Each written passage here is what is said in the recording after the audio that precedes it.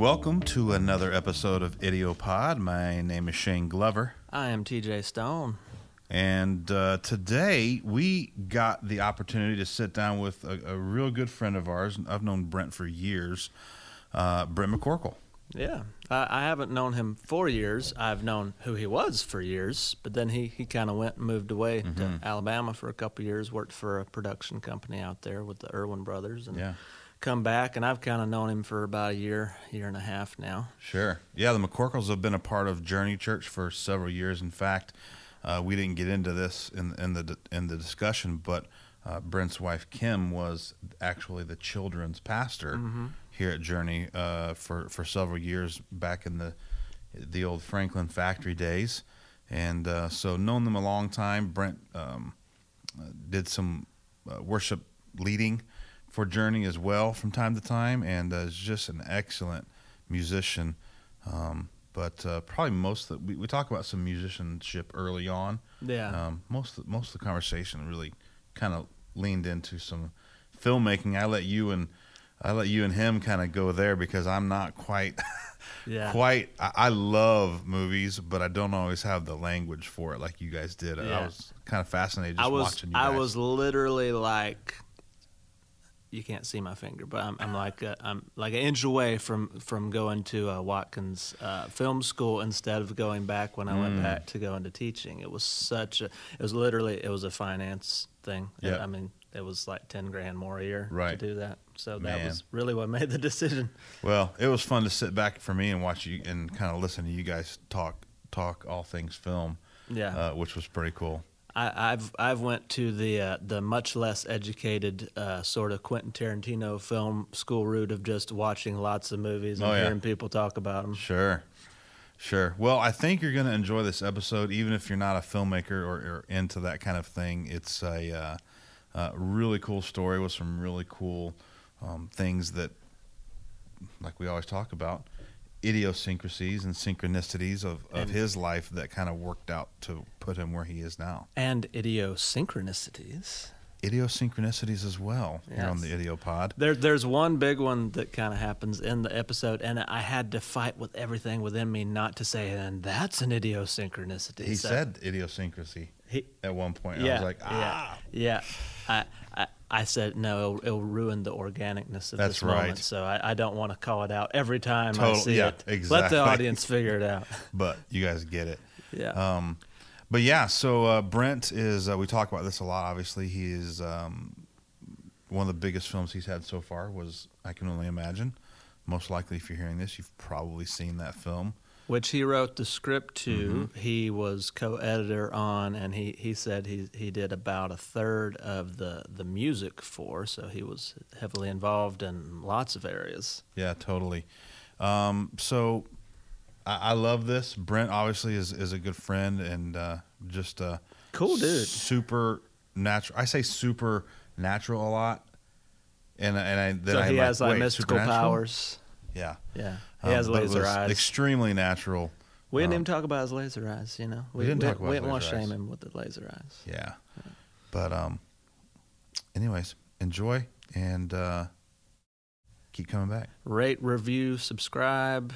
Check us out on all the socials, and enjoy this episode, guys, with Brent McCorkle.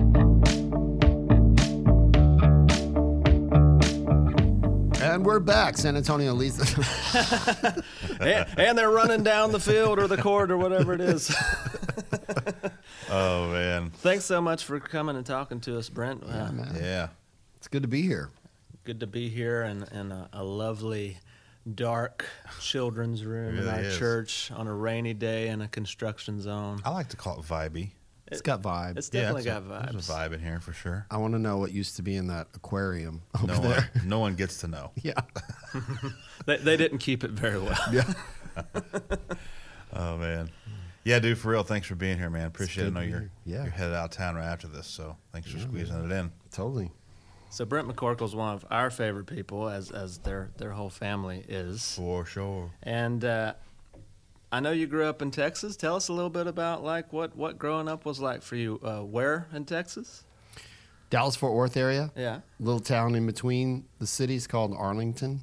Oh, yeah. And there's some controversy there because the Cowboys are there. So why didn't they change it to the Arlington Cowboys, you know? So I'm one of those Texans that have a chip on my shoulder about that. No, it was cool. I'm a pastor's kid. We moved to Texas when I was 10 from my dad to start his church. And I think the greatest thing he instilled in me was he just had this dream. I mean, it was like a dream that I would liken to being shot out of a circus cannon with no net. Like, he just came, he's like, hey, I want to start this church. And we came down, and he went to a local Christian college and pitched his idea of this church. And like, I think about 15 kids agreed to come out and help him and kind of man the stations, if you will, like become this kind of pseudo staff that he couldn't really afford to have. Right. And so I just saw this man in his middle age get a new dream and say, hey, this is my dream. Will you guys do this with me? And I think it planted some big seeds in me of just dreaming big and going for it. And even if you fail, you went for it as hard as you could. I don't know if that's a known game plan to start a church, but I've never heard of it, and it's pretty cool. That does sound pretty cool. Yeah, use the college kids, free interns. Bro, yeah, that's brilliant. Yeah, it was cool to see him, do it, and I never wanted to be in the ministry. I never really felt a passion for that, but it was funny though, because I ended up getting sucked into it just because of the gravitational orbit of being in the church. And honestly, if you look at shows like American Idol or The Voice or whatever, what a common refrain you hear from their upbringing is they grew up in the church, and that's where they got their 10,000 hours in. So true. Singing in the church, and that happened to me. So, I feel very fortunate to have grown up in a church culture that really embraced music and embraced the arts and allowed me a place to make massive mistakes and fail on stage probably repeatedly, every Sunday or Wednesday night or whatever. But at the same time, I was grinding forward and learning, cultivating and honing my craft. And so it was a great environment for me, being this little artist type kid that didn't really know he was an artist, just liked music and liked drama and liked all that stuff. But I was given avenues to explore that in my dad's church, my dad's culture. That's awesome. Yeah, it was cool. So that happened when you were about 10 years old? Yeah. The funny story about me is I was that kid that hated being made to practice piano. Oh yeah. And I hated it.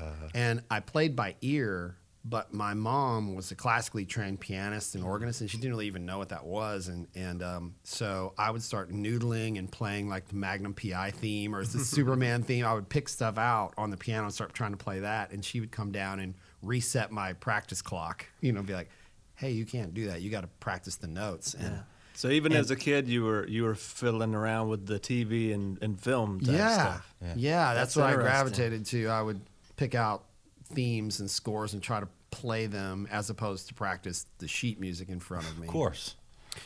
But my mom was cool. I again, it's odd parenting or I guess odd mentorship what I'm pitching here, but it worked for me. But she let me quit, and I think that opened up a place in my heart for music to actually explode and become a passion. Because I think if it was like a Tiger Mom situation where I'd been made, I've probably been that kid, biting the piano or whatever those, they say, those kids that just hate it so much. And the moment that they leave the nest, they're just done because it's such a drudgery. So it felt like that to me at times.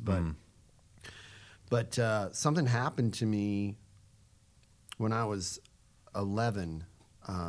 I went to school, and I went to public school, and every once in a while they would have a public assembly, and they would bring all the kids to the gym. And this particular day, there were all these instruments up there, and it was like an orchestra type thing. Yeah. And the orchestra leader from the junior high that we had all been going to came and said, hey, you have to pick an elective. You have to pick a fine arts. We'd love for you to consider the orchestra. And we're going to play some John Williams music. We're going to play some stuff from the movie Superman. I was speaking your language. And dude, they lit it up, and I'm sure it was just god awful music. I'm sure it was horrible. I mean, it's like a 7th grade orchestra, But man, something happened to me that day, and it was an awakening. That's the only way I can describe it. And when they were done playing, I wanted to jump up and just yell at the top of my lungs, like, yes! Something switched in me. And she finished the program, and it just, the timpanis and that John Williams score just going through that whole gym. But she finished what she was, her pitch, and she said, hey, if you want to join the orchestra, the sign-up sheet's in the back. When they dismissed, I ran to the back. I mean, and there was only a handful of us. And I remember distinctly looking around that room, understanding whatever had happened to me that day didn't happen to everyone. But it was this call, this call to me. And, I don't really know what I believe about destiny or wiring or stuff like that, but whatever happened that day, it was literally like a switch flipping on, and it's never flipped off since then. I wonder if your mom would say that it was like an intentional, like she knew your artist soul or artist heart, or if it was more like a fine quit, like in the moment.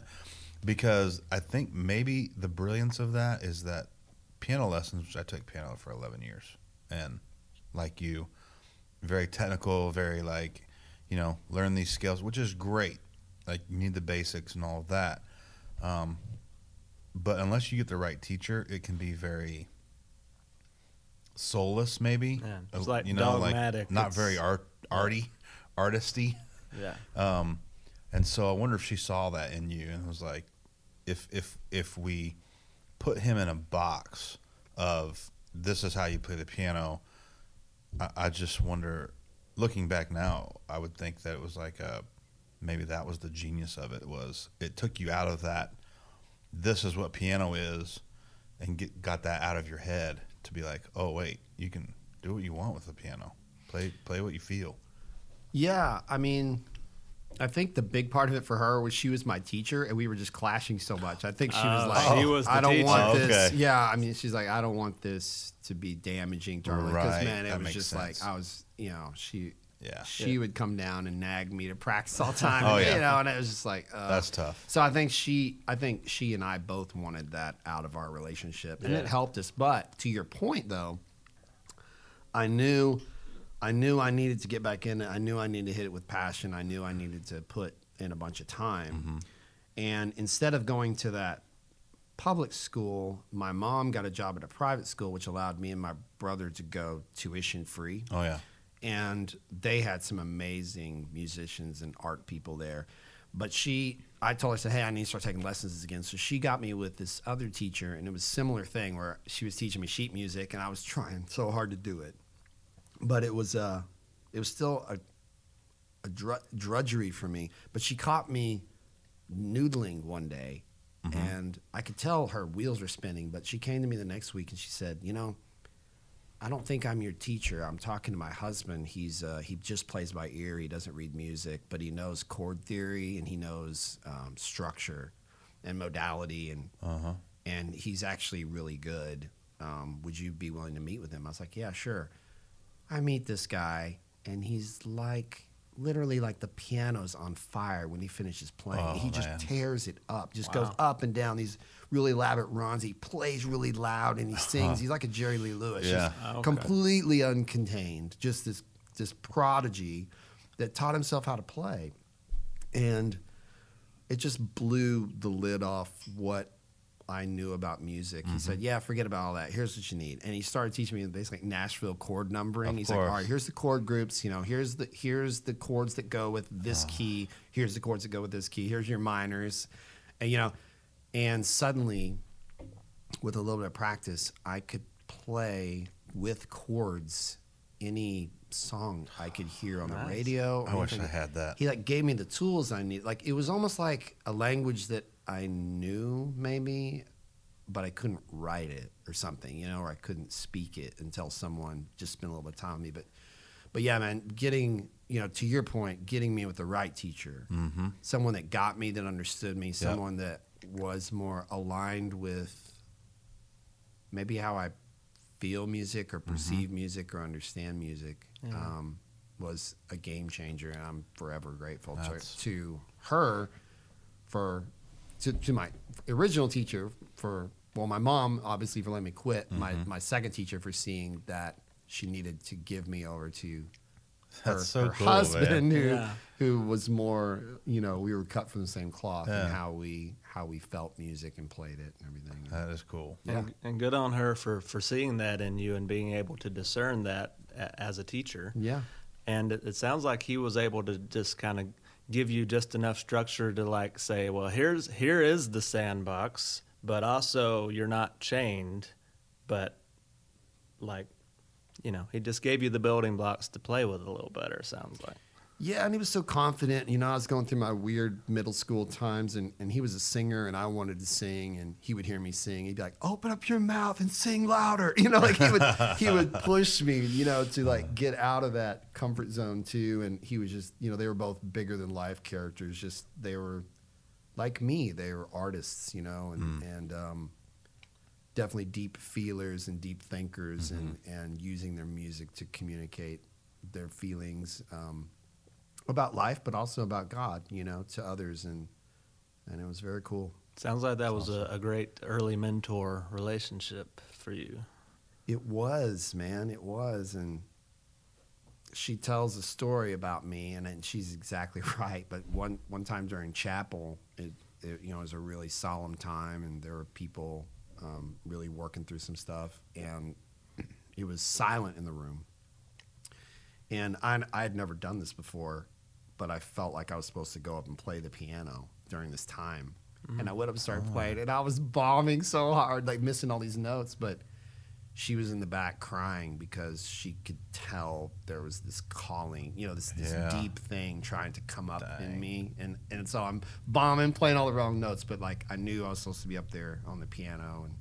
And that still resonates with me, man. I'm not, dude, I don't really see myself as this super talented artist. I think I'm talented enough to make a living, but I'm not like the person that's, that all the other artists are going to look up to. And yet, it's what I'm supposed to do. It's what I'm supposed to be. And so I take what talent I have and I try to do the best I can with it. But yeah, her telling that story about me up there, kind of in my brokenness and my mistake making and stuff like that, and yet it was where I was supposed to be. Yeah, that's so cool. So how old were you when you started to kind of get that notion, and then what was the path of following that into high school and beyond? Yeah, I think that moment where I went up and started playing the piano I was 13.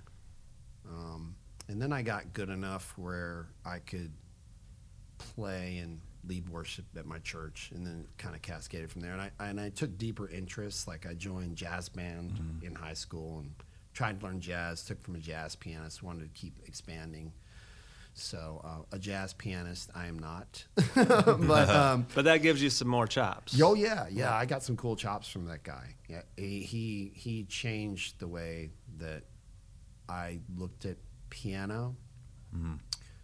It was cool learning from a jazz guy because they lean on their other musicians a lot. So he's like, hey, you could take the bass note out of what you're playing and do this crazy inversion, and the bass player's got you. And I was like, oh, I never thought about that. I always thought about holding the entire thing up, like these ham-fisted banging on the piano. Right. But he's like, no, some nuance, man. Like, lean on your brother over here. He's got the root note. That's cool. You could use your hands and stack on top of what he's giving you. And it just got me thinking in terms of playing with other musicians. Sure. Almost like redirecting your swing if you play golf for a while or something. But yeah, taking jazz was cool. And I'm a big advocate of continuing to hone your craft and push into new territory. I'm actually taking guitar lessons from a guy that goes to church with us at Journey. He's just a fantastic musician, but I love how he plays, and he and I approach music very similarly. So whenever I have time and he has time, I'll go over to a studio and just have him teach me chops, and I'll practice them. I'm just constantly trying to expose myself to new ways of thinking and playing, and not getting stagnant. The same thing goes with the tools you use when you compose. Yeah. You try to. I had a mentor guy. I was using a sample library a lot, and it was this girl's voice, and I loved it so much. And he called me one day. He's like, "Man, you're using that thing on everything. You need to blow that sample library out." I was like, "No, it just sounds so great." He's like, "Yeah, but dude, the last 3 things I've heard of you has that sample on it. You got to blow it out." And I was like, "You're right." So you're constantly evolving, leaving Stepping old out of the things comfort behind, zone. and trying to step into the new. And I think that is the call, on you. And I think that's why an artist journey can feel so spiritual. Is like you're constantly kind of, if you're doing it right, you're being called into new places, right, and leaving old places behind. Yeah. So is guitar kind of a newer instrument for you? Oh, I was the typical, once I learned piano, the guitar generally made sense to me, but I didn't have my 10,000 hours in on that instrument. And so it was easy to pick up and play a few chords in capo and become like a Nashville singer-songwriter. You're right. kind of approach to the guitar. But like, I want more than that.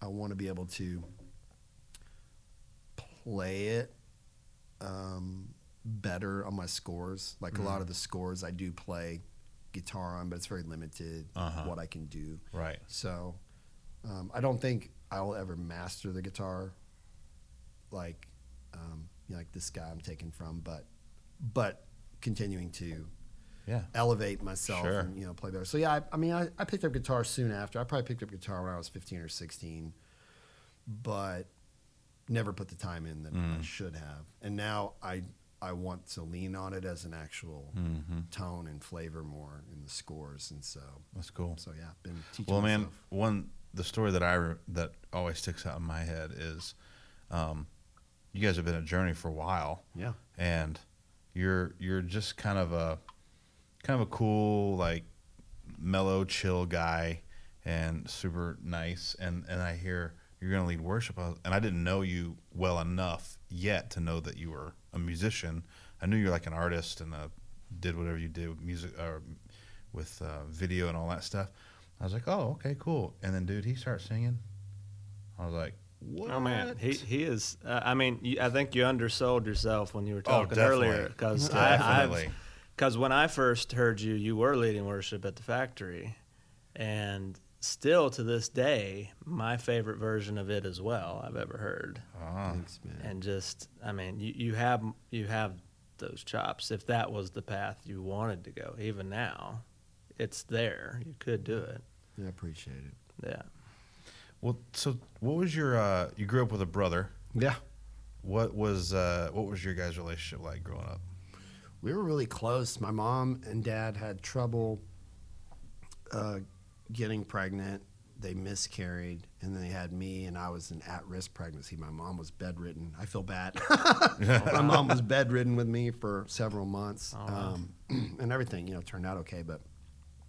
But soon after me, she got pregnant with my brother, so we were like 14 months apart, which is pretty crazy. Oh, wow. But we had a typical brother relationship. We loved each other, and we would play together, but we also bickered and sometimes, and we're different, very different people groups, just different human beings. He was really trendy. He loved, like, in high school, he loved clothing trends and stuff. And it was a pretty cool time to be living because it was the late 80s. And so, seriously, like, a new trend would come out every month. It was so fad-driven and fashion. It was cool. But I just wasn't like that, But we definitely loved each other and have a great relationship. We recently we make time every year to go hang out. He's a big thrill seeker, adventure guy, and I'm not, so he kind of pushes me. But we go out to the Channel Islands and we scuba dive and hike and climb and primitive camp. So I've been learning how to hammock camp. Is that where you Oh, boy. were just posting on social media recently about? No, that was a different thing. I climbed a mountain with these mountaineer guys. It looked like you climbed like higher than the clouds. Yeah, it was nuts. I was not ready for it. I was not quite in the amount of shape I needed to be in to do Dang. that. It was wild. But yeah, I see my brother. I see my brother every year for our trip, and it's really good. It's really That's good. awesome. We have a cool relationship for sure. That's very cool. Yeah. When was this? And he's a great drummer. Oh yeah. Yeah. Oh, that's helpful. Did you ever do the duo or the family band? Oh yeah, me and him played a lot. Yeah, Okay. he can lay it down. That was another cool thing is I just was so thirsty for music. I would sit in on his drum lessons, so they'd be doing rudiments, and I'd be in the corner like, okay, a paradiddle, you know. I would just listen and like tap on my thighs, you know, just tap out the rhythms he was teaching and literally I can feel those rudiments show up in my piano playing. So it's like everything you take in, you know, becomes a tool to use, you know, a force to bring to bear on hopefully getting something out of your head into the world, you know. Yeah. Yeah. So what was the first love of film and working in that space? I know it sounded like music was the first love. So where did film and even working and combining music and film together, how did that become a thing? Yeah, I appreciate you saying that. Music is my first love. Like, it's the heart. If someone put a gun to my head and said drop film or music, I'd be like, I'd drop film. I am a musician who happens to make films for a living, you know. I love filmmaking. I love being a filmmaker. I love that stuff, but music is the heart. Yeah. The heart and the soul, for And sure. I Film can is tell that. more of the brain, I guess. Yeah. So who were some of your first influences that really got you into like looking at that? Yeah, well, I was picking out film scores when I was a kid, and I remember having this thought because I got asked to do plays and sing in little musicals and stuff. And I remember thinking when I was a kid, I was like, man, if I could do something that had music and drama in it, I think I could actually love my job. I remember having that kind of fleeting thought. But then, I don't know how many, like, I feel like this might be characteristic of an artist type, but I was just adrift, man. I was lost. I switched majors 5 times. I thought about going into the military. I was pre-med. I thought about being a cop. I was just lost. And I could have done any of those things and done well. But I was filing charts at a cardiologist's office that I was working for because I was studying to be pre-med, and the thought hit me, what about directing films? And suddenly kind of my dream of being a doctor it kind of fell apart. And I realized I had just chosen something that's like, well, I could make good money and I could have a family. The security piece. Yeah. Yeah. But all that was edifice, and it kind of just crumbled. And I started thinking, yeah, man, I might want to direct films. And so that seed kind of was birthed, and But before that, there had to have been like some film or films or just a style of like, because I remember the first time I had noticed directing was a thing was in Christopher Nolan's Memento.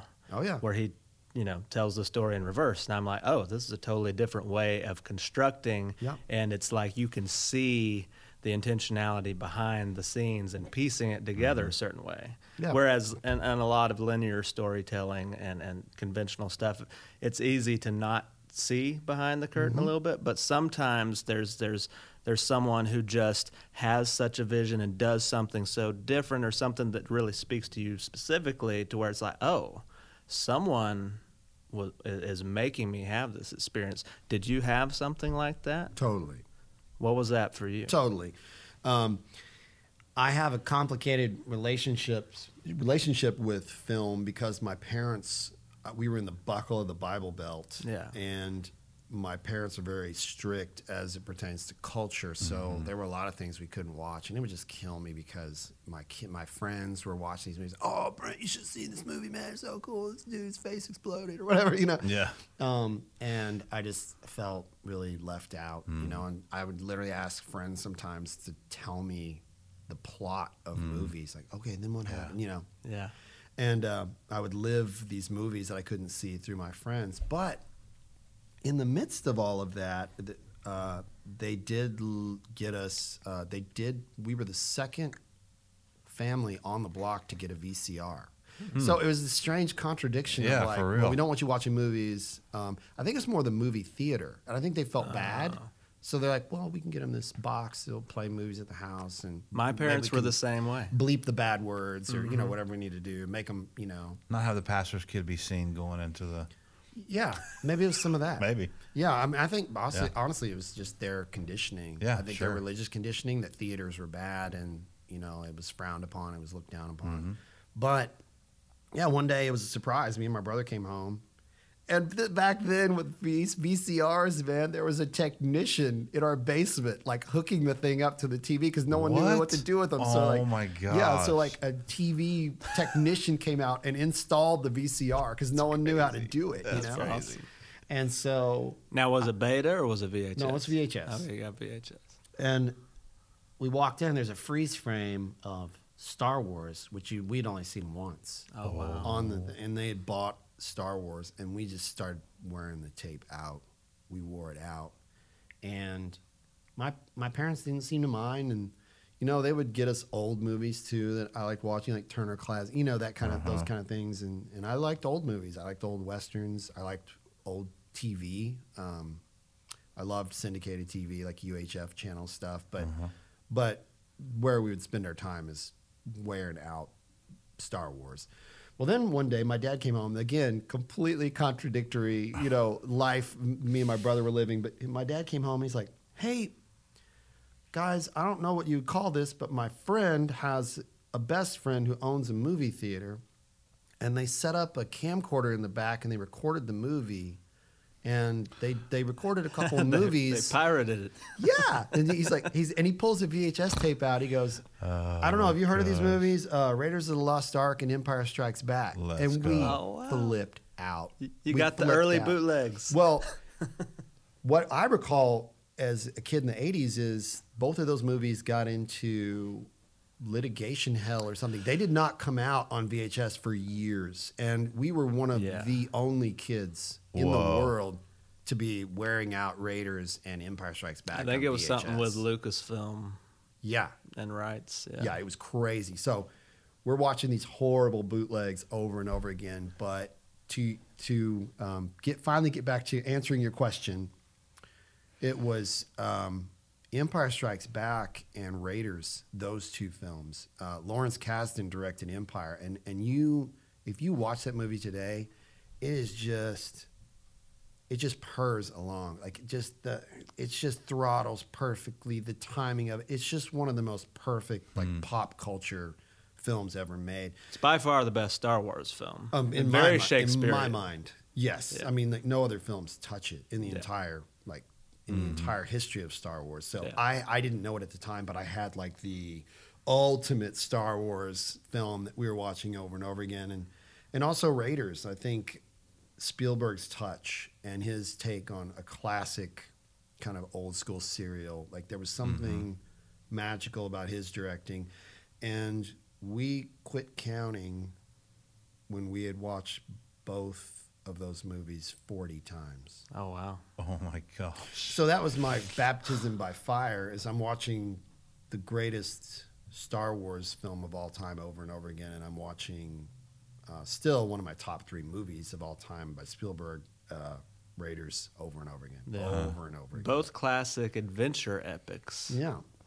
But also just such high functioning storytelling. Yeah, great Oh, yeah. filmmaking Sure. technique. So it's like you're indoctrinating yourself in what a good edit is, what really good acting is, what great shots are, the sound. I mean, everything about it. Ben Burt did sound on both of those films. I mean, so I didn't realize it, but like the bar was being set really high Sure. on those two. So yeah, I would definitely say if somebody desert islanded me with a bunch of VHS tapes and a VCR player, I would definitely lean on a lot of Spielberg films.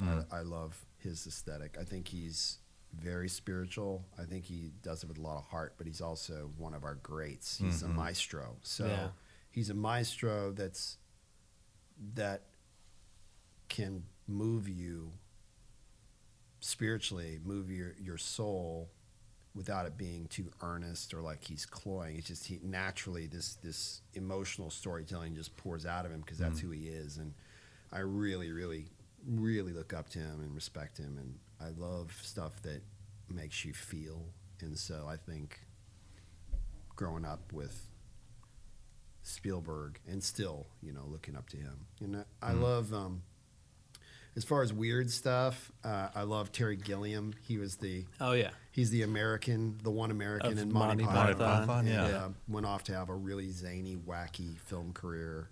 What's a couple of your favorite Gilliam films? Gilliam, Brazil. Oh yeah, for sure. And nobody saw it, but it's his masterpiece. There's 3 different cuts of that. Yeah. Which is your favorite? I like the director's cut. That's my favorite. I like the stuff that he added in. It's like 40 minutes longer, I think. I don't think it's quite that long. It's a fair amount longer. Is it? Okay. Yeah. Yeah, it's like the Criterion Collection version. The stuff that he added in I think helps the story.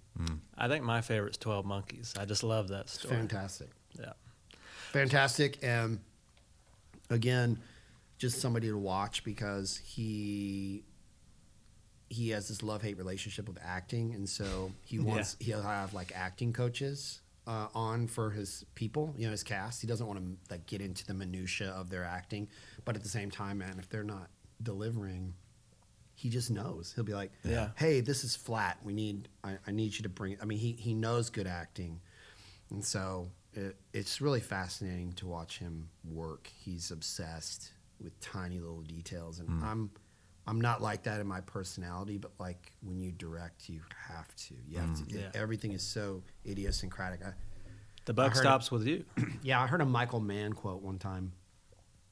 An actor was actually sitting with him, and the wardrobe was coming in, showing him ties, and he's waving them away. He's like, 20 ties in, he keeps waving them away, and my actor friend was like, "Man, it's just a necktie.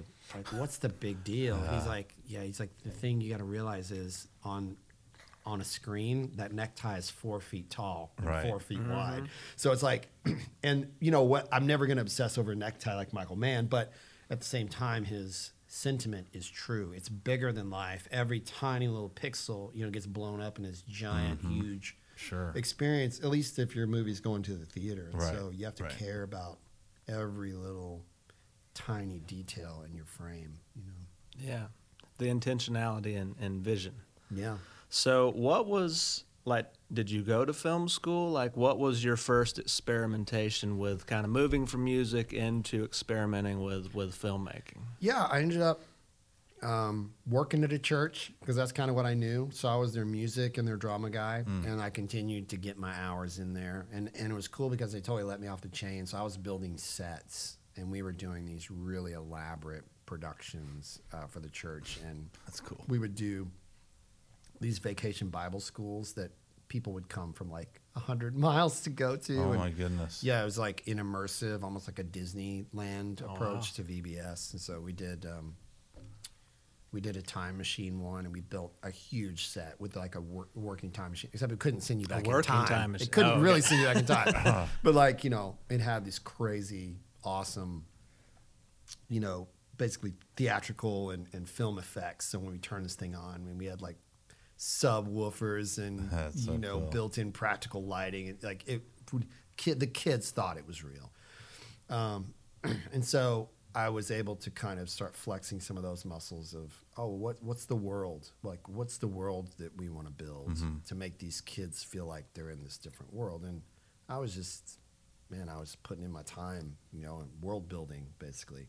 And it was cool to feel the support of the church and that they would let me do this crazy stuff, and they would give me budgets for it, and that was cool. But in the middle of all that, I realized I needed film training, that I needed to do some actual work at school in a classroom to learn. And the next filmmaker you interview will probably say the opposite. That's what's crazy about filmmaking is you kind of have to find your path. I always say filmmaking or even artistry in general, if you want to make a living doing it, it's like a hypothetical Everest where there's 20,000 ways to get to the summit. You just have to find your way up Everest. I think that's good for life too. Yeah, I mean, the terrible thing about it is when someone else dictates to you how you should do it, and then you try that way and you fail. That doesn't mean you weren't supposed to make it. It means you probably shouldn't have tried their prescribed route. Yeah. Right. And yet there's thousands of how to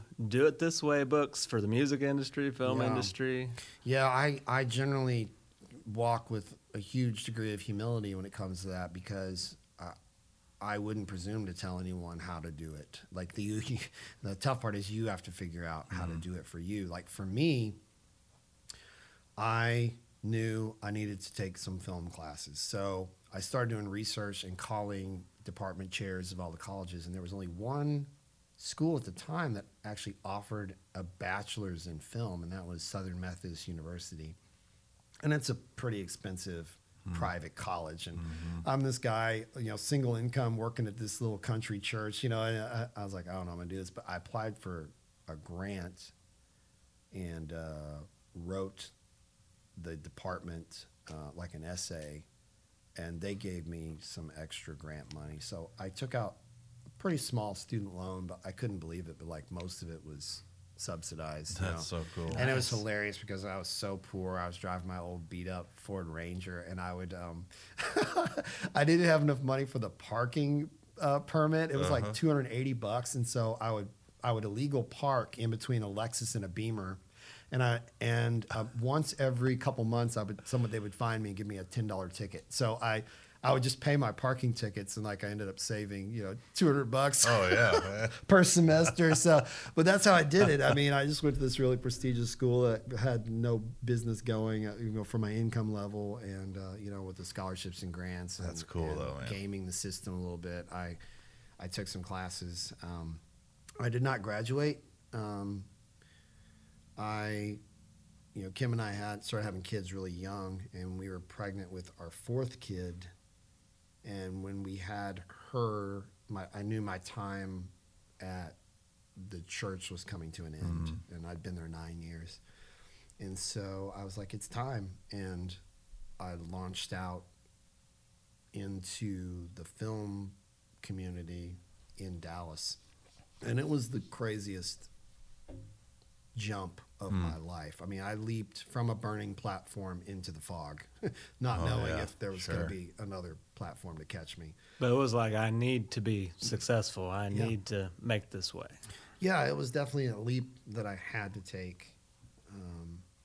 But it wasn't pretty. I mean, I started out as a PA, and a PA is basically like a glorified peon, Gopher. Yeah, you're a gopher. You coffee get coffee getter. Yeah, you get coffee. You clean up messes. I had to pick up a bunch of dog crap one day for a job. Cool. I had to wash a bunch of dishes in a bathroom sink because they didn't pay for the kitchen. I mean, it was bad. I got yelled at a lot. You just get yelled at by very mean people. But that was even formulative for me because I remember looking at those people in their brokenness, and just how they treated everyone in the hierarchy and looking down at the little people on set. And I remember thinking, when I make it to a place where I have my own crew, I'm not going to do it this way. Yeah. I'm going to treat everybody with kindness, and we're going to do away with this pecking order of this caste system. Yeah. But it was so cool to be on the lowest rung for a year and a half and experience what that feels like, but also meet the other people on the lowest rung that you can tell are going to go big places. And what you quickly find out on a jaded film set with older people is they don't give a crap what you want to do with your life. They just tell me where the light goes, and what time is lunch? You know, there's a lot of jaded people. And I was so excited. I was like, yeah, man, I'm working on this short film and it's going to be really cool. And, you know, like, yeah, okay, cool. Go bring me that chair. You know, they didn't care. And so the artistry's lost a little bit. Oh, man. Yeah, there's, I would say, one of the most toxic places you could walk into besides a war zone in America is a film set. It's it can be a very toxic place full of very toxic people that are jaded and bitter, but not all. And, you know, you choose who you surround yourself with too. Mm-hmm. So it's interesting. You'd show up on one person's set and the culture would be completely different. And, you know, there'd be a lot of kindness, but it was the people at the top kind of setting the tone. Mm-hmm. Yeah. So I learned a lot from that too, just watching how people set up their cultures, and I'm very picky about it. I've left jobs, I've left organizations over culture because, it's a very huge high value target for me.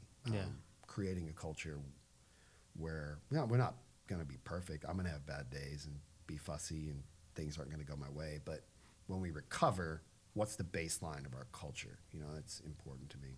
Yeah. So I took film classes at SMU, but I dropped out, and I'm kind of proud of that. And I dropped out when my fourth kid arrived and just dove into the film world, like trying to make money in film. But you felt like you got what you needed from it. Yeah, I did.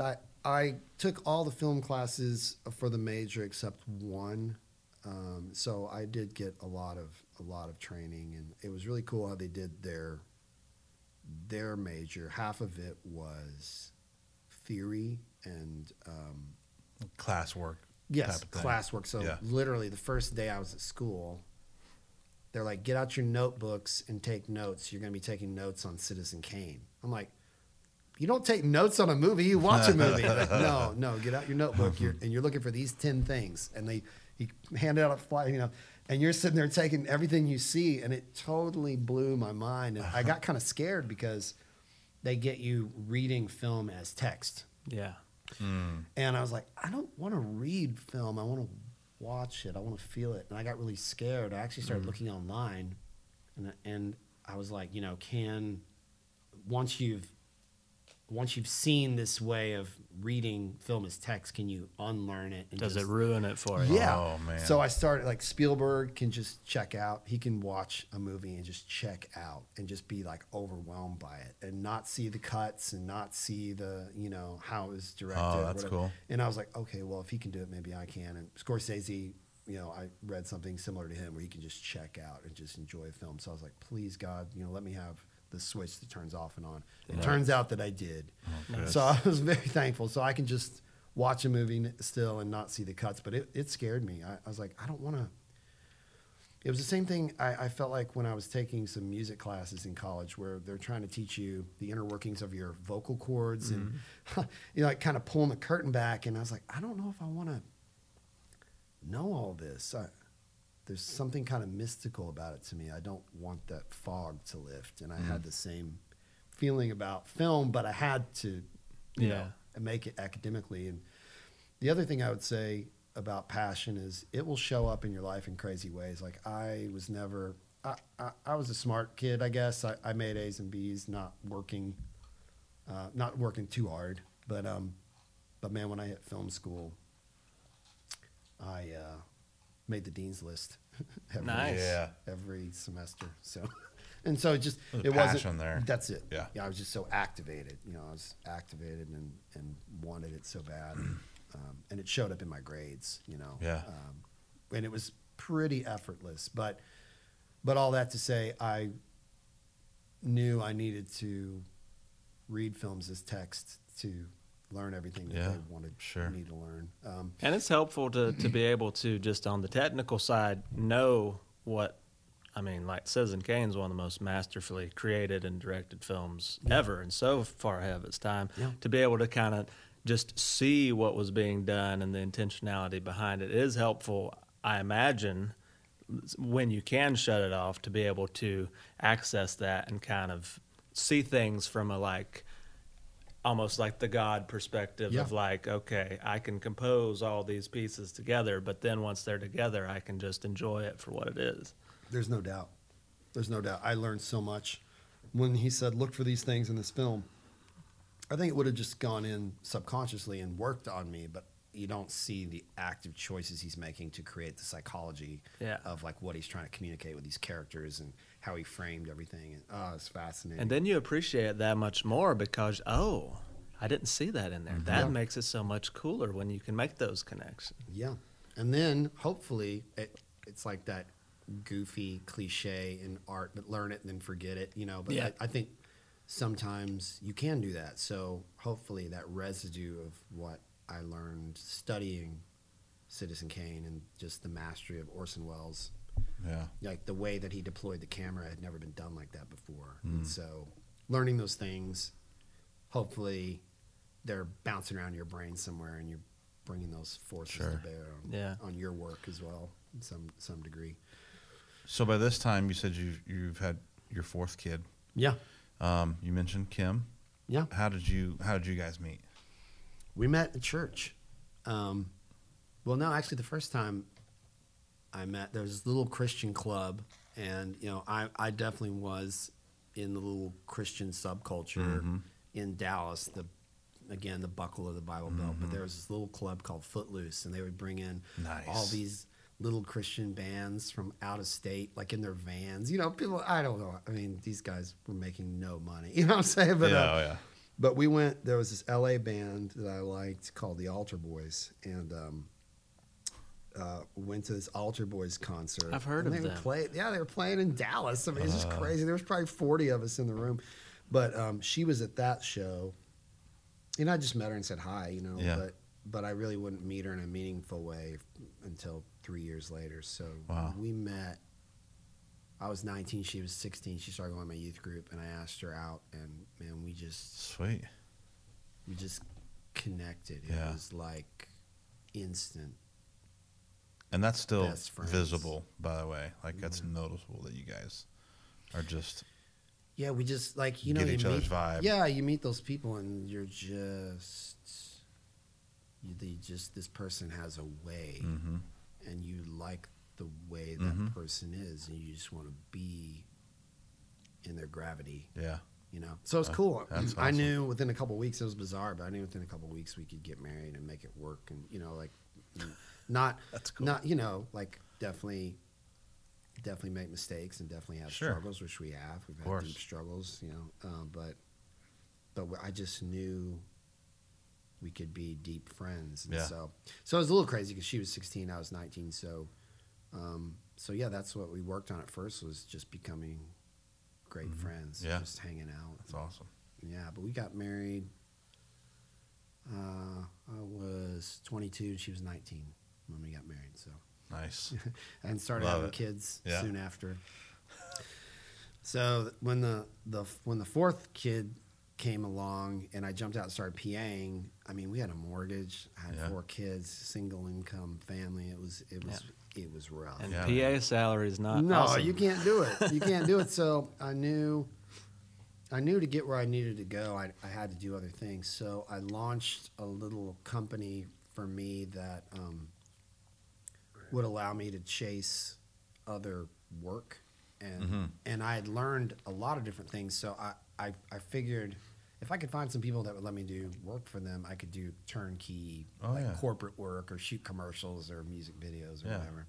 And so that's what I did. I would just scrape for work. So I had 3 tracks going at one time. I was taking any job that anybody called me to do. So PAing, people found out that I could do audio and hear sound, so I started getting invited to do audio, which bumped my rate up. It doubled my rate. So I was able to leave PAing behind and do more audio work on set, and again, doubled my rate. So that started helping a lot. Then I was shooting stuff for corporate clients, but on the weekends, because I wanted to be a filmmaker, I wanted to direct, but on the weekends, I was making short films with my friends. That's so cool. And I would go, guys, I want to do these things out in the woods. It's a monster, or this asteroid crashes. How can you do an asteroid crash? I don't know. So you'd use movie magic. I mean, I did a film that Spielberg watched that had an asteroid crash. Wow. And I dug a hole in my backyard, and I filled it with a party fog machine fog juice, and I put a red light in the bottom of it, and it looked sick. And I shot it on this cheap camera, and I had a doorway dolly that we had built with PVC pipe. I mean, I am the blue collar kid. So you were like the Sam Raimi. Yeah, I came up so scrapping on the street. I knew the shots I wanted. I knew I didn't have $1 million to do it, and we was like, well, how can we do this? But I had friends that were welders, and there was a shot I needed that required circular dolly track, and they built it for me. So it's cool. Like we just did what we could. I had a rain scene in another film. Spielberg saw 2 of my shorts, and that's my greatest claim to fame. How did you rate that? Yeah, it was cool. So I guess that's the next chapter for me. I was just moving along. We were struggling so much financially. It was really tough. It was tough on Kim especially. Sure. It was definitely dark times for us as far as like the outlook of, well, will I ever be able to make enough money to really support us? And so it was those definitely years of crunch time and investment. But I was cruising along, making short films on the weekend, picking up every job that I could. And, that rocked along probably for 2 or 3 years.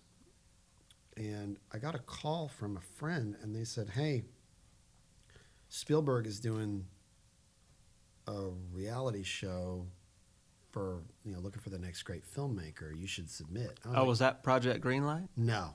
It came right after Project Greenlight. Okay. It was called On the Lot. Oh, I've heard of that. So I didn't believe it at first. I was like, man, Spielberg hasn't done anything on TV since the Animaniacs or whatever. So a classic, by the way. Oh, yeah, totally. And then another friend called me and said, hey, you need to check out this thing Spielberg's doing. And then when the second person called me, I thought, this must be real. So I got online and looked, and he was doing a tandem show with Mark Burnett of Survivor fame. He and Mark had become friends, and they were producing basically the American Idol version for filmmakers. Wow. It was called On the Lot. And they opened up a worldwide talent search, and 11,000 people submitted short films.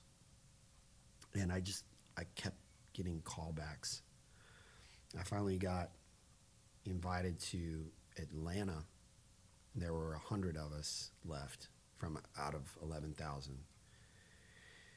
And we had to do an interview with one of the producers, and they just want to see how I was on camera and how I talked and all that. And on the way out the door, I had to pay.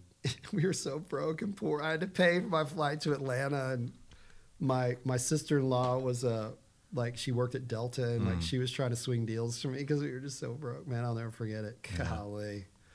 But on the way out the door, he said, oh, by the way, it's 100 of you guys now. It'll be 50 next week. Steven Spielberg's going to be watching your short films, and he's going to be in this thing we just taped, and he's going to be deciding the 50 that go to L.A. Oh, wow. So I just walked out stunned. Oh, my God. And I was like, man, even if I lose, I won because my hero is watching some of my material this week.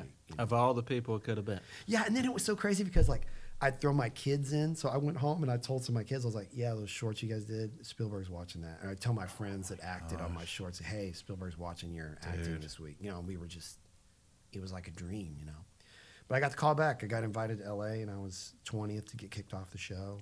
I got to meet Carrie Fisher. Oh, wow. R.I.P. Yeah, she was very kind soul, very kind to me whenever we interacted. And a filmmaker herself.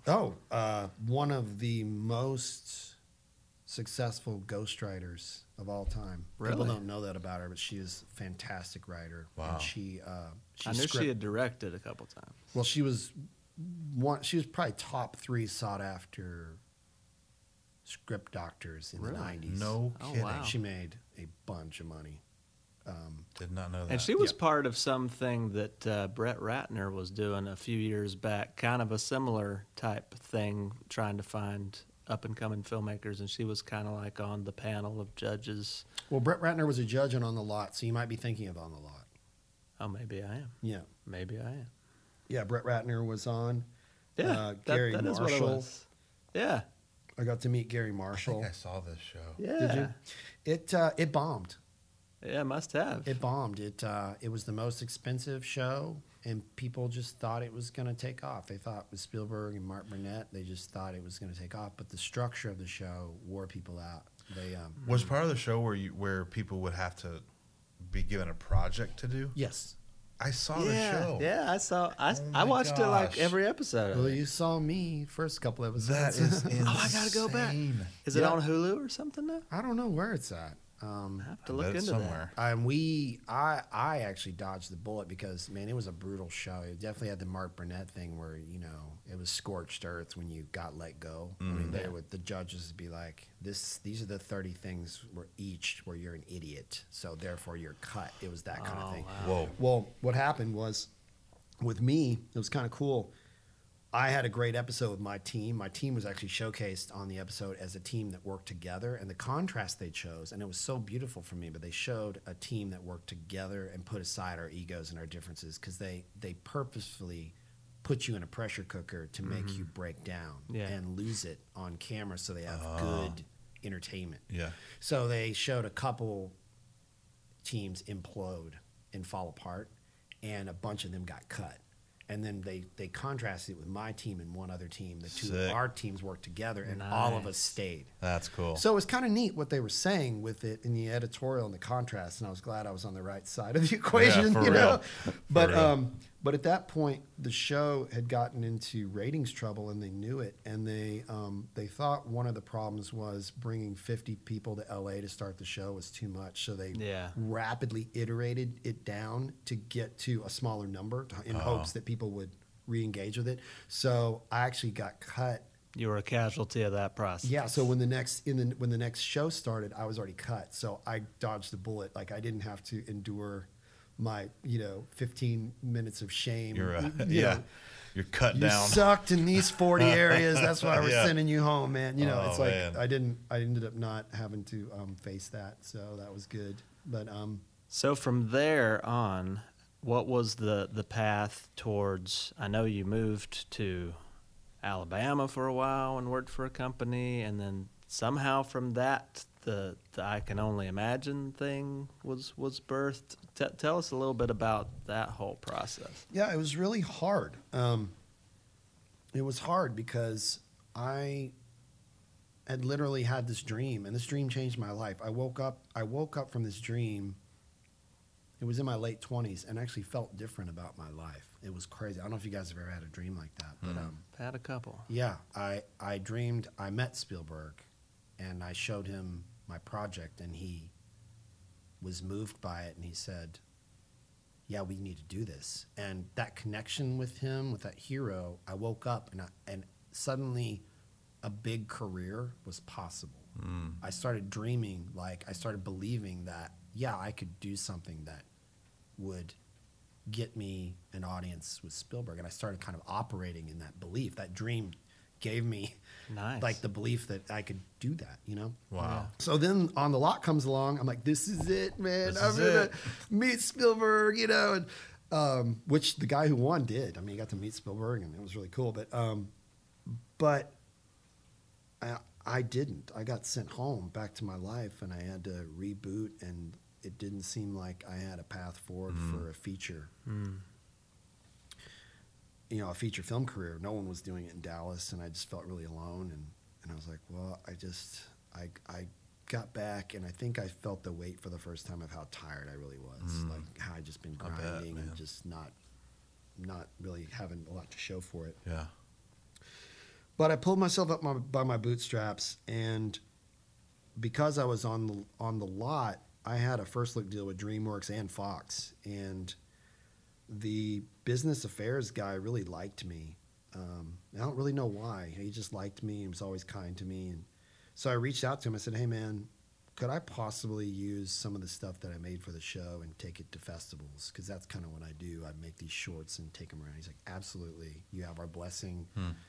And I thought they were going to say no because it was this giant network TV show thing, and they owned everything that I made. But they let me, and so I entered a short film one of the films that Spielberg saw. I entered that into Sundance and got a rejection letter.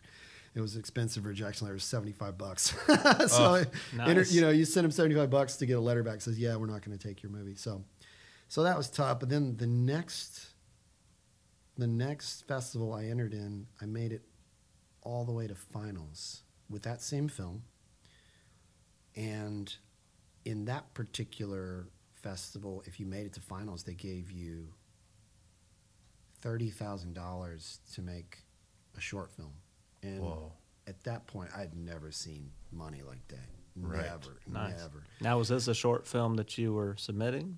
Yeah, so I made it to finals on the lot short that I made. That Spielberg saw. I made it to the finals. And then for your final round, you were going to go out and make a new film that they gave you a budget for. Mm. So suddenly I had $30,000. I was like, all right, I'm swinging for the fence. And I made this crazy underworld purgatory epic, 20-minute film about these people that are lost in this level of hell and trying to get out. And there's a kid down there, and they're asking themselves, why is there a kid in hell? So it's almost like a Dante's Inferno. Yeah, it was type definitely inspired by Dante's Inferno. But there's an innocent kid trapped down there. Yeah. So you're trying to figure it out, but it ends up having like this kind of cool twist at the end. But in the end of all that, I won third place. And,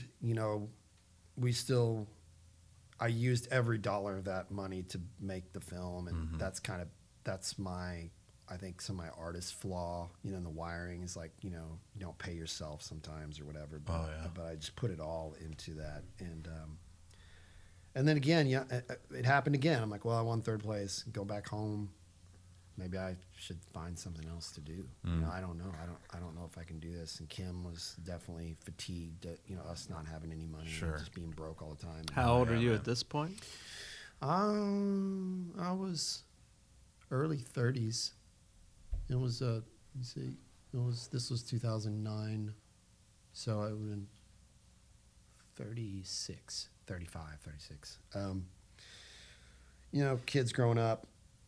But again, if I can encourage anyone listening, sometimes it's 2 steps forward, 1 step back, and you just have to keep showing up. The greatest thing you can do is just show up. So I'm still making short films, and even though I'm tired, I'm putting my material out there and I'm honing my craft. And this is what set me up to have a career, because on the way out the door there, these 2 guys walk up to me, and they're business guys, like, hey, we want to talk to you about something. Can you come back to Nashville? I was like, yeah, sure. So we came back in the van, and they pitched a fully funded feature film to me. And it was going to be a low budget film, like $2 million, but we want you to write and direct this thing for us. Still the most money you'd ever seen at that point. Oh yeah, and then I was going to be on salary for 2 years. Yeah, for real. And suddenly everything paid off, and I was offered my first film. And it's very difficult. We had to leave both families behind. We had such a tight-knit family. Both pairs of grandparents were 5 minutes from the house, and that's tough to leave. Kids were raised by both sets of grandparents, that's hard. To a degree. What film was this? This was a movie I did in Nashville in 2012 called Unconditional. Okay. And, yeah, man. And for my first movie, it definitely could have been a lot better. I made a lot of mistakes. There was a lot of things that were difficult in the making of it, but at the same time, it was my first feature film. Yeah, and suddenly I'm a feature filmmaker, and that opened up a lot of opportunities, man. People saw the movie, and a lot of people liked it. The people that did see it, it didn't do very good at the box office. It hardly did any money at the box office. But what's interesting for all you young filmmakers out there that are trying to break in, if you do even $1 million at the box office, it triggers really cool things in your ancillary sales. So I didn't know that. So it did over $1 million. So Target's calling, Walmart's calling, Amazon's calling, iTunes is calling, because they're like, oh, okay, well, it did $1 million. So that's kind of like their number that vets you. So we ended up getting great ancillary deals, and it really found a beautiful home on Netflix. I would just get cold emailed and Facebooked all the time. Yeah, that's where I saw it. Yeah, your movie is so beautiful, thank you. so it definitely found a life. It found a home, and I recently had a meeting with Netflix, and they looked up the metrics, and like, oh yeah, man, your movie did good, So they will never tell you exactly what it did. Right. They're very secretive, but but she's just looking at the metrics, going, yeah, your movie did well. But that Christian audience is very loyal to sort of that milieu of film. Once they find one that they really resonate with, they tell people about it. Yeah, it's interesting you raise that up. I have a love-hate relationship with that label. Like I fought on Unconditional. I fought against it. I didn't want it to be a Christian film. I wanted it to be a film about faith, but I wanted it to be more in the realm of like Signs, where this guy has lost his faith. And it's so powerful when he regains his faith again, but it's not, you wouldn't call Signs a Christian film. Right. No. But it deals heavily in faith. Yeah. And faith, like honestly, faith in Signs was the theme of the entire movie, and I love movies like that. And so yeah, that's been a struggle for me, of like that label, and people laugh at me because I'm definitely, similarly to getting sucked into church work when I said I wouldn't do it. Like I've definitely been like the kicking and screaming baby, dragged into film that's labeled Christian film. I'm the black sheep. I'm the person that says really wacky stuff in note meetings, and they're like, how did this guy get in here, and I think in some ways that makes the work better, because I buck all of the propaganda, I buck the all conventions, of the pandering, and like the obligatory scenes that you have to put in to check the boxes. And like for me, I just have a different way that I label Christian film.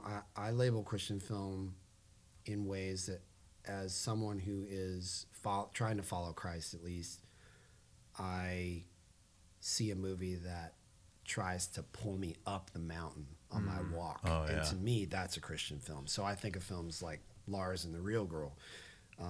That is a movie about a dude who becomes obsessed with an anatomically correct sex doll. So, I see Christ in that film. Man, the community bands around him. He's mentally ill, and if you haven't seen the movie, it's just well, it's a lot about processing grief and stuff. Yeah, but it's how this, they have the meeting in the basement of the church, and like, what are we going to do with this guy? And they're like, we need to love him.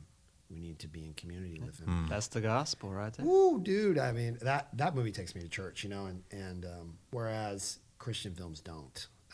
I don't watch. Sometimes Christian they films. beat you over the head a little too hard, and I then don't there's care that for 'em. moment or two, you, and most of them where it's like, okay, this is the obligatory. It's just all about Jesus. Yeah, it was interesting. Even working on the Christian films I've done, like, I would fight him and be like, you don't have to have a conversion scene in this movie. Well, yeah, we need it, and they'd go shoot a conversion scene. But over time, they would listen, and so a lot of it would get cut out. And so I feel like the stuff that I have done, I am proud of the contributions I've made to the work that I've done in the space, because I'm just constantly kind of trying to push outside the boundaries, because the boundaries of it are false to me. I don't like films, and other filmmakers are guilty of this too, but I don't like films where everything gets wrapped up with a bow and everybody, Sure. Because life's not that way. No, not very realistic. No, so if it's a Christian sports drama, they always win the big game in the end. Course. It's not about that, It's not about that, man. It's about like life humbling you, and you figuring out what you believe about suffering and how you are going to work to alleviate suffering in other people's lives with empathy and compassion and love. And so I think in some ways, like, we've created a monster, and it's like kind of like it's a pacifier. It's people who want their worldview reflected back at them in their entertainment. Oh, that's good.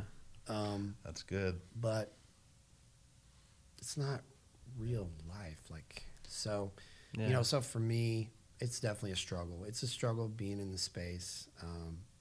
But people are appreciative of what I do, because like I bring that kind of that black sheep energy to the thing. Yeah. Like, yeah, you guys, you don't have to do that. You don't have to put those scenes in. And Right. So along those lines, a film that has been your most successful to date, the I Can Only Imagine film, is kind of, there must be this kind of push-pull the way that you're talking in that, because it's like, that was a truly great film, and I don't usually watch Christian films and say that about them, because there's not many you can say that about. Yeah.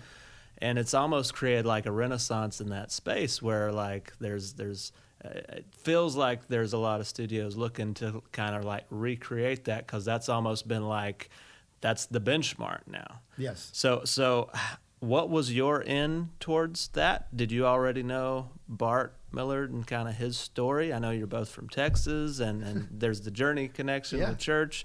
Like, yeah, what was the entry point to creating that, and then what that is doing for your career and you think the space now? Yeah.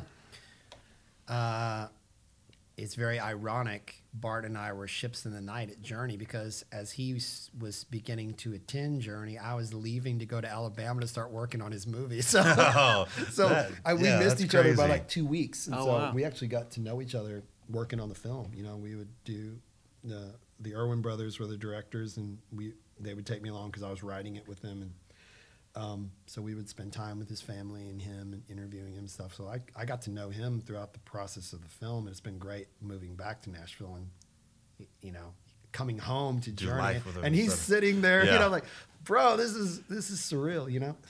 But so yeah, I didn't know him before. I had a previous relationship with the Irwin brothers. They pulled me in on their sports drama Woodlawn. I story consulted for them and edited the film with Andy, and I scored about a third of the film. Okay. So we had a really good working relationship, and they just turned right around and offered me basically a salaried position to work all the way through I Can Only Imagine. I'm proud of I Can Only Imagine because I think it's very wide. I think it handles faith in a way that I would prefer it be handled. Agreed. And so there's a scene that is so important, and I can't believe the Irwin brothers left this in the movie because it was so gutsy, and you know, they have a base of these people that follow them, and you know, they have pressures, you know, to create a certain type of content. And but the scene that they left in that to me moves me is Bart's father had this conversion experience, and he'd made his peace with God, but he's trying to restore his relationship with his son, and his son rejects him and says, I can't forgive you. You know, I can't. And up to this point, we've seen the father struggle with being unable to regulate his anger. He goes off on these crazy, you know, he beats his kid up and smashes stuff and everything.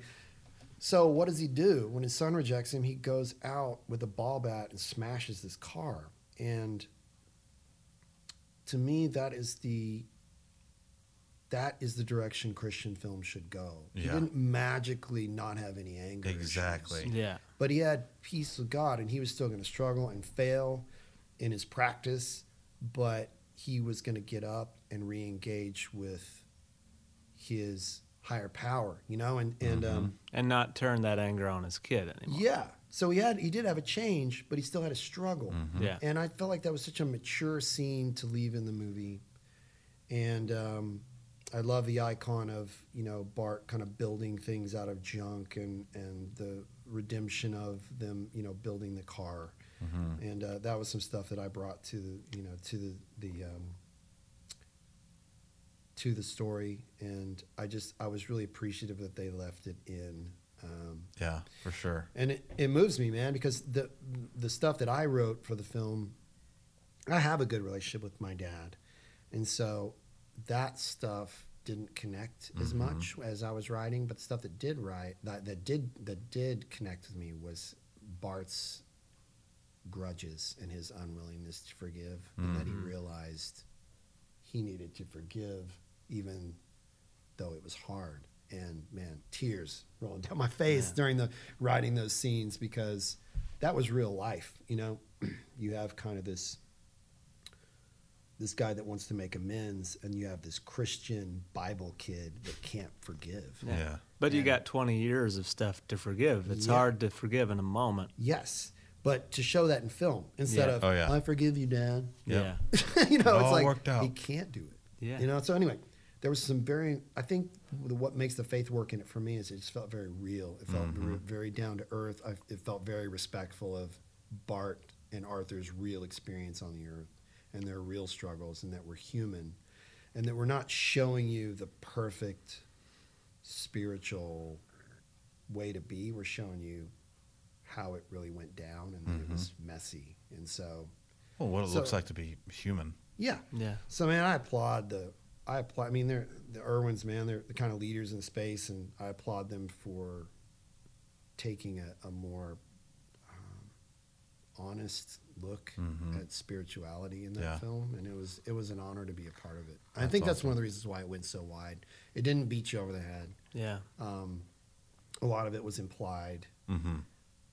Was telling a real story. Yeah, and then the stuff I felt like that was over the top, that, you know, was the obligatory stuff, that a lot of that was shot got cut out in the edit, and I was very pleased, you know, that they went that direction. That's cool. So I'm very proud to have worked on that film.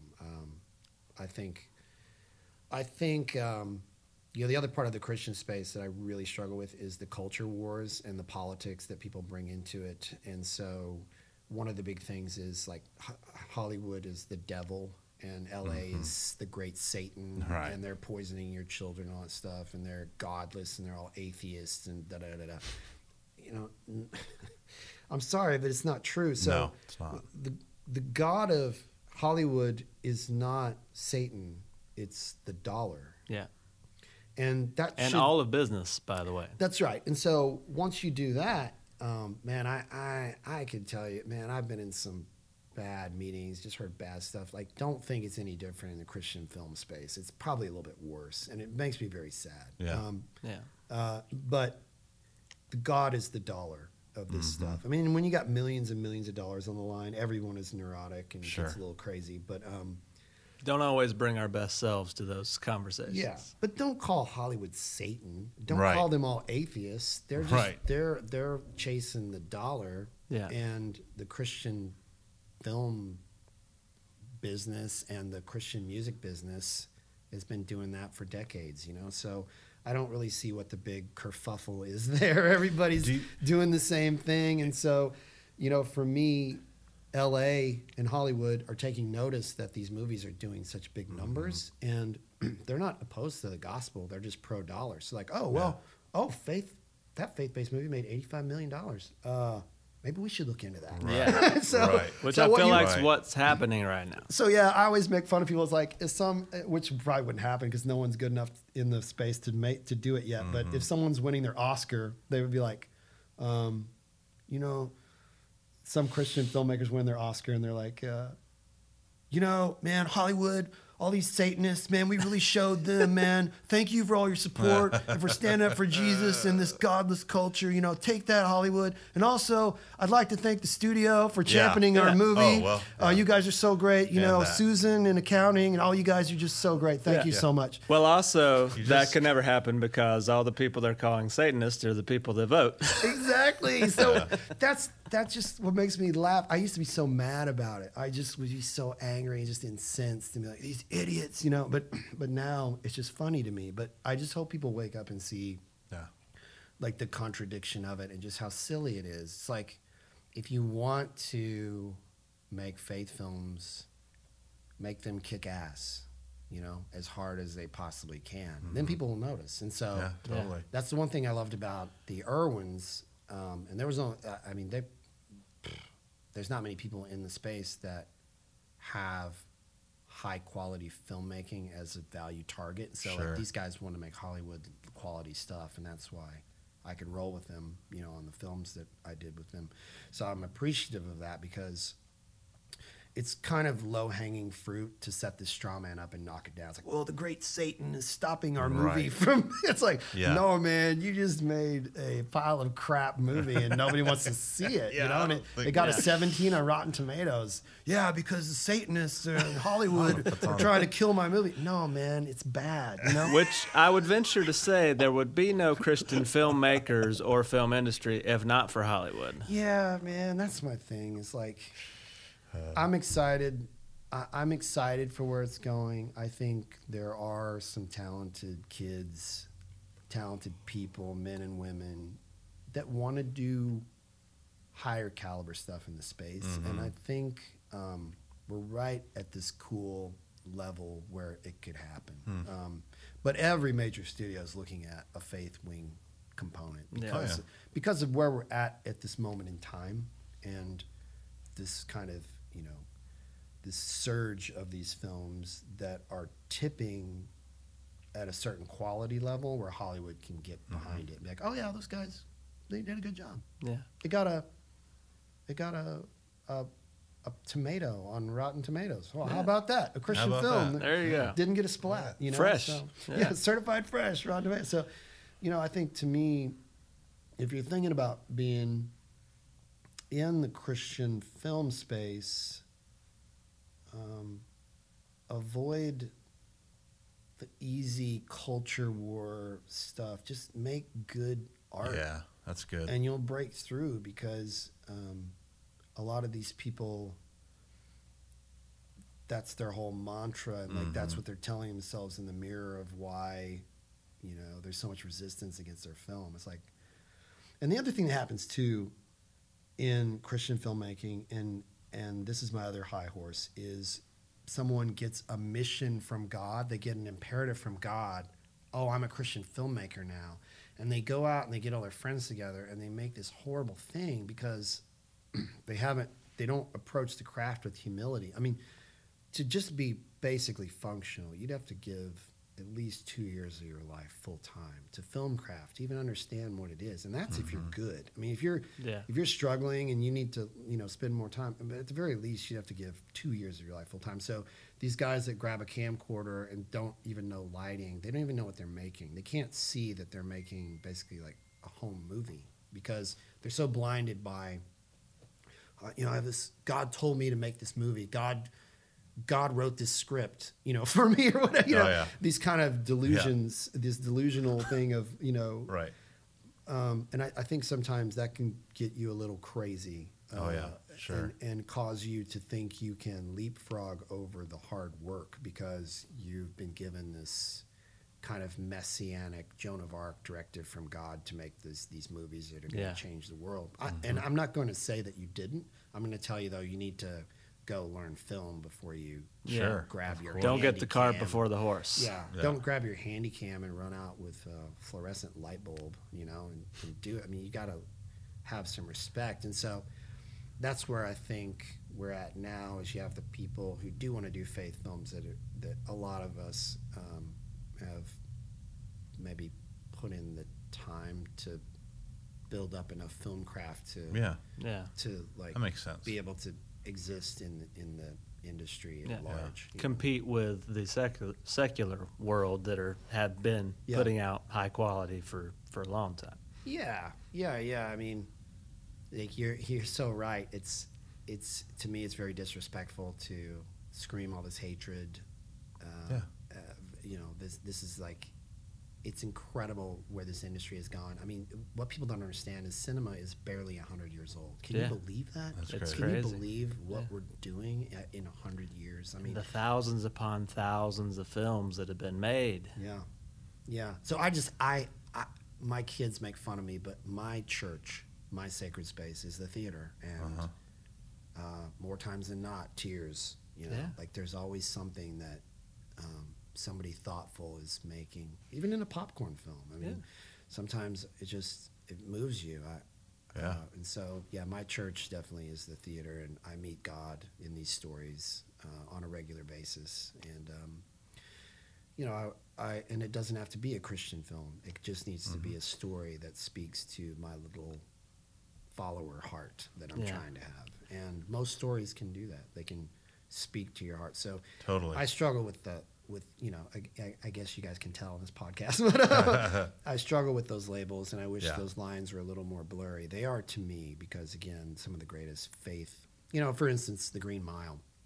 The Green Mile is Stephen King retelling the Christ story in his way. And so if you break it down, and this will be a fun one. This will be a fun exercise for everyone listening. If you want to read film as text, think about a secular horror writer who thinks, hey, I'm going to write a retelling of the Jesus story, and I want to do it on a death row inmate block. And where do we go from there? And literally, John Coffey, JC, he heals. I've never thought of it that way. He is without sin. Watching that again. Yeah. Watch it. It's Jesus Christ, man. It's Jesus. It's the story of Jesus. And then he mixes in all the mythology of the Roman centurion who's cursed to walk the earth and immortal because he crucified Christ. So, again, it's... Oh, my goodness. Yeah, it's Stephen King's... Was that Robert Zemeckis directed? No, that was... oh, gosh. Oh, no. Shawshank Redemption. Oh, yeah, that guy. Oh, no. What's his name? Shawshank Redemption is a great script. Yes. I love it. One of my favorite films of all time. Oh, no. This guy is so great, and I cannot remember. Frank Darabont. Yes. Yeah. Good job. Yes. So, yeah, Frank Darabont. One of the creators of The Walking Dead. That's correct. Yeah. He treated the material with such beauty, and I don't know, man. It just... Oh, dude. That's the stuff that's refreshing to me because I have Stephen King, who's not a Christian, who's telling a Christian story, and there was something that and can see the beauty in that telling of that story. He brought out so much Christian beauty. You stack up all the Christian films that have been made, and it's like you'd be hard pressed to equal that. And so that energy, there is a Christ energy in that film. And it comes from Stephen King. Yeah. That's pretty amazing. And so I would take The Green Mile any day. So I guess that's what I'm saying is if you can free your mind a little bit to ask yourself, what is a faith film? Well, The Green Mile is for me, for sure, So cool. That's awesome. Yeah. Well, man, as we're wrapping up, because I know you got to go to a wedding and a couple states away. Yes. There's a question we like to ask all of the people that sit here with us, and thank you so much for just your conversation. It's been awesome. So great to hang out.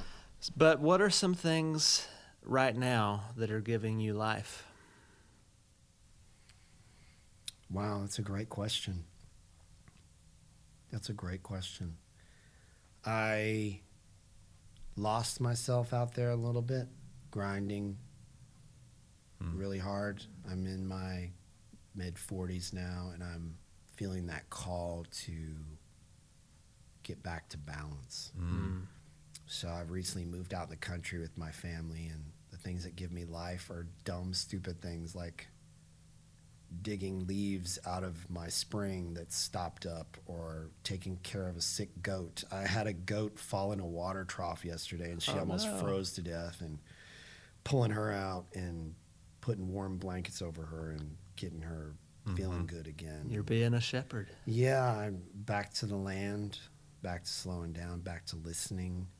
It's interesting you say that because quiet my mind. When I've talked to you a couple of times about your property and things like that, I totally sense you like having a connection out there somehow. Yeah. Yeah, and then I think the other thing too is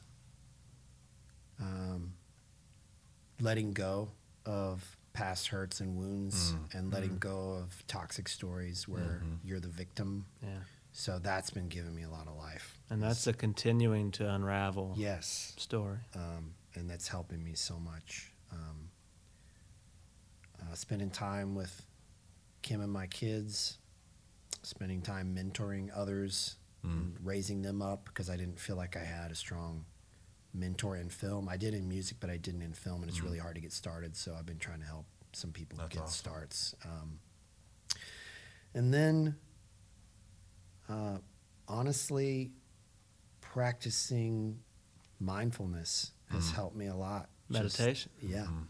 Stopping my life and finding the gratitude that I owe, that when you're too busy, you don't have time for. Yeah. So I've definitely become a more grateful person, and life and all of its ups and downs and fluctuations and little successes and triumphs, but also many, many failures. It really has humbled me, and I like this quieter, more humbled, observational life that I've fallen into. Yeah. I just observe a lot more, and I'm slower to speak, and that gives me life as well. But I think the last thing I would say is trying to cultivate more empathy and compassion for everyone, because everyone's fighting battles, man, and I'm not walking in their shoes, but I know like some of the deep battles I've fought with my career,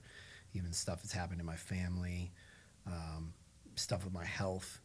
It deepens you. Yeah. And when it deepens you, that depth of feeling and empathy and compassion can spill out to others. Yeah. And I'm trying to And gives you more space to take in others. Yeah.